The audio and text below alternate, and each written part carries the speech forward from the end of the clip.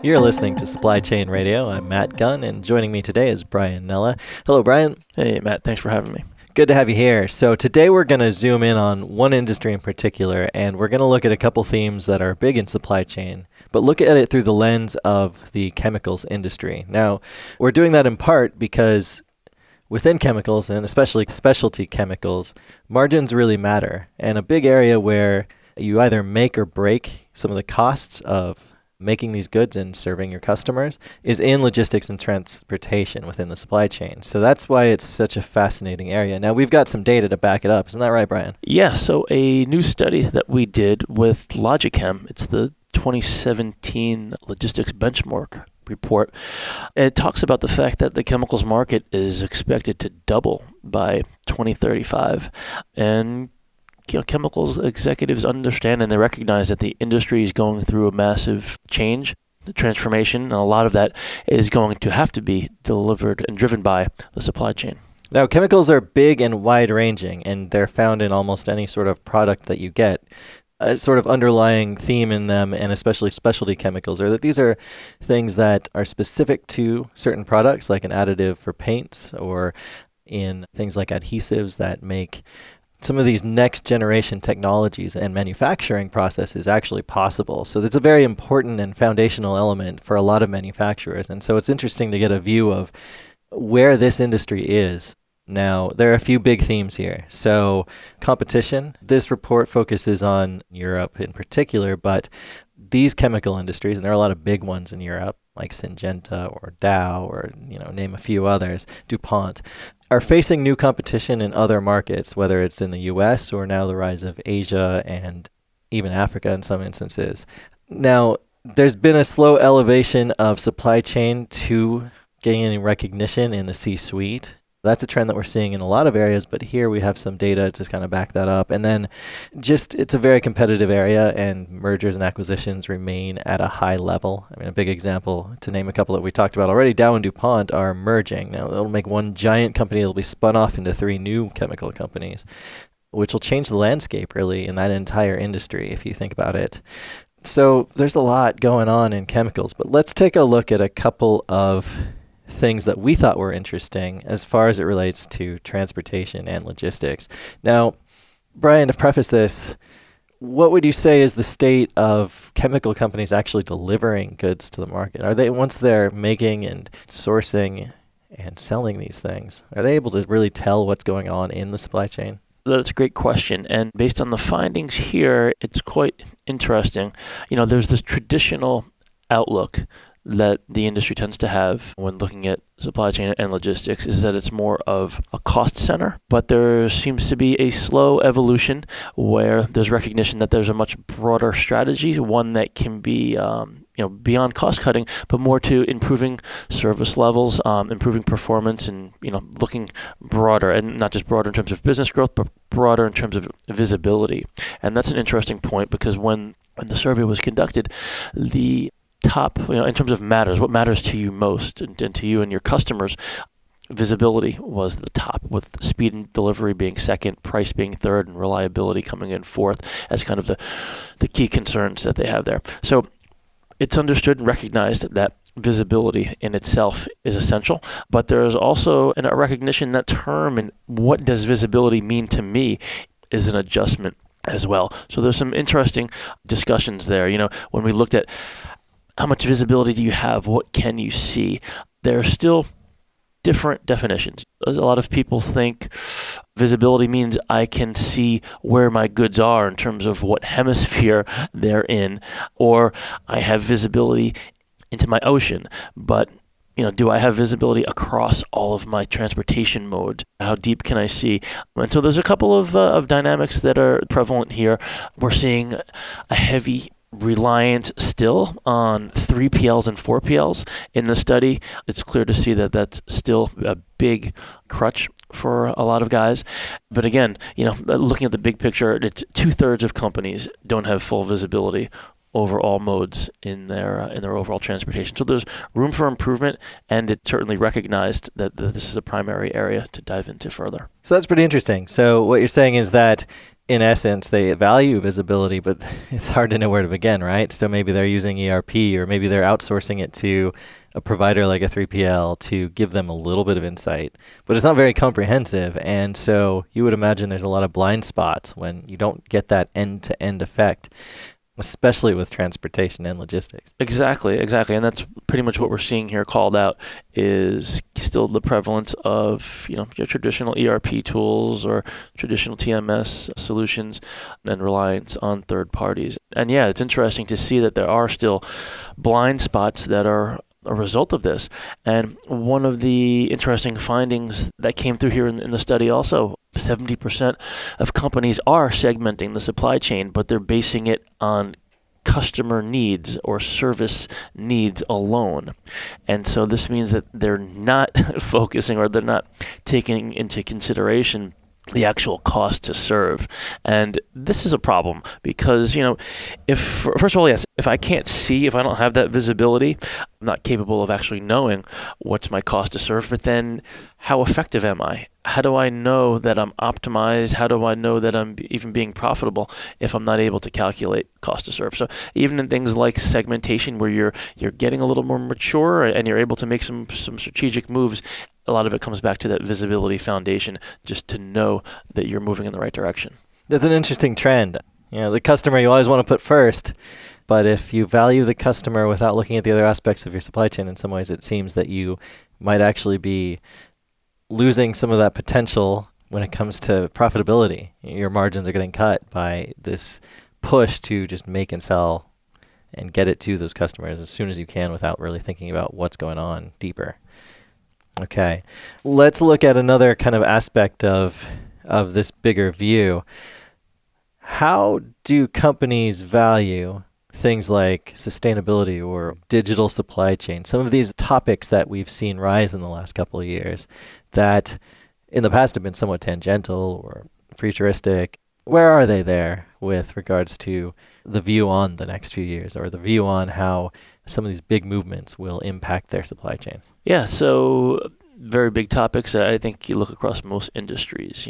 Digital transformation. 83% surveyed said that they agree that it's becoming increasingly important within my operations. Things like sustainability as well. I mean, it's recognized everywhere. Especially chemicals companies, given the nature of business, that yes, sustainability is essential, and I think almost everyone will tell you that in one way, shape, or form, it's vital. But again, in both of those, again, they're forward-looking and they're must-haves. But in a lot of cases, where do I begin? Right, that's kind of the question. That's a tough one for anyone, right? Yeah, exactly. Where does that begin? Yeah. Okay, so there was a finding in there that I found really interesting. So almost all of the people surveyed in this, and these are all really high-ranking execs in chemical industries, 83% see digital supply chain transformation initiatives as being highly important to the future of streamlining operations. Yet, there's a disconnect from this vision to what they're actually doing right now, right? Exactly. And, it's a lot of it falls, if you think about it, there are silos. There's lack of cohesiveness or visibility across organizations, actually interdepartmental as well as external. So, there was one of the questions looks specifically at interdepartmental collaboration. How much do you collaborate with logistics and procurement in order to reduce your total cost of ownership? 59% said we have a working relationship with logistics procurement in regards to TCO. 21% said we work closely with the logistics. Just 20% are working with logistics procurement on TCO, but it's not a priority for us. So it's a mixed bag there. And why? I think a lot of times the reason is simply you don't have that collaborative environment, and that's internally. And then if you look out externally, it's the same issues. It's that the silos or barriers exist between organizations, and a lot of times that prohibits you from having that broader digital strategy. What can we do as a supply network? Right now, a lot of companies and a lot of their supply chains are still ironing out some of the more basic wrinkles, such as automating processes and kind of cutting through the friction that exists either between departments or between organizations. So that's what makes things like digital transformation such a challenge, as well as sustainability in a similar sense. You want to ensure a sustainable supply chain. It starts with that transparency and visibility all the way down into different suppliers, the different parties that are involved, all the way down the chain. All right, so let's think about where the rubber hits the road for a second. Pardon the pun, because we're talking about transportation. But what are a couple examples, companies out there that are taking steps to bring more digital technology into the supply chain and at the same time revolutionize their own logistics and transportation? Yeah, so there's some great innovators that we've certainly heard quite a bit about in the past. Dow Chemical is a great example of an organization where they've digitized processes and they've been able to foster visibility in ways that, as we said before, it's about moving beyond just cutting costs, but getting into service levels. So, Dow, for example, they've been able to call out cost savings of $100 million based on some of their transportation moves, but probably just as important, I wouldn't say more important, is they've been able to call out examples where they're able to improve service levels, let's say in the face of incoming crisis or disaster. And there's a good example that Dow Chemical shared with our user event in New York last year, where he said during Hurricane Bill, which impacted the southeast here of the United States, the storm was coming in, and they were able to basically have visibility into the freight cars that stood in harm's way of this incoming storm. And so with that, they were able to see, okay, here's the goods or inventory for our customers that's at risk. What moves can we make to either expedite or move the priority, the real important stuff, and get that out of the way as quickly as possible? And then likewise, what's the status of all remaining materials or all remaining inventory? And then being able to make moves there so that they're able to come to their customer with answers instead of just coming to them with questions. Here are some proactive moves that we can make before this storm hits. We know the rail cars and we know the status of inventory. What can we do from here to help foster improvement or improve service levels where needed? That's pretty forward thinking too. When it comes down to it, bulk shipments over rail are a big deal in the chemicals industry. It's how you move a lot of their stuff, a lot of their products across land. And so to foresee an event coming up like the storm, in instance, and then save your rail network or save some of your cars from potential damage or loss of goods. Imagine if that had hit them. It would be set back weeks, if not months, in terms of production and in terms of replacing or repairing all of that equipment that they own that's out there on those rail networks. So that's very advanced, and it's something that you don't think of when you think about this whole big idea of digital transformation. Well, it applies to the real world in some very significant ways, and that's a good example of it. But not everyone owns their networks, and not everyone is just transporting goods across land. 3PLs and 4PLs are often necessary within the chemical industry for the shipment and movement of goods. Now, how important is the partnership, and how much are these chemical companies invested in making the most out of these types of partners? Yeah, so looking at the research where we asked, do you believe that 3PLs and 4PLs are a critical component to your supply chain? And 76% said yes. They certainly are. They play a big part. Value-added services, etc. But at the same time, you look at the data and it shows that there's inefficiency when it comes to actually having true visibility. So nearly half of respondents rely on licensed TMS for supply chain visibility, while the 76% are relying on 3PLs. Yet, when you ask the question of how sufficient is your visibility, how sufficient is your capabilities to fulfill, it's not quite there. Fewer than 1 in 10 respondents said that they're fully satisfied with their ability to fulfill demand. They don't have the visibility, they don't have the agility to do so. And then you ask, what type of solutions are they relying on for customer demand and for fulfillment? And, when we looked at fulfillment and some of the solutions, it's heavily into ERP still, point-to-point EDI. There's some demand planning. So it's interesting to see that the visibility and the fulfillment components are somewhat hindered by focuses on point solutions, and then, like we said, an over-dependence or an over-reliance on the 3PLs. And what we're starting to see in some instances, and looking at the data, is almost an approach that says, you know what, I'm going to start to take back control and directly manage some parts of the partner integration. So I think more companies are recognizing that the point-to-point solutions fall short in terms of visibility and agility to fulfill and to serve growth. And then we're seeing that multi-mode visibility is important to 86% of companies, but 2/3 don't have it.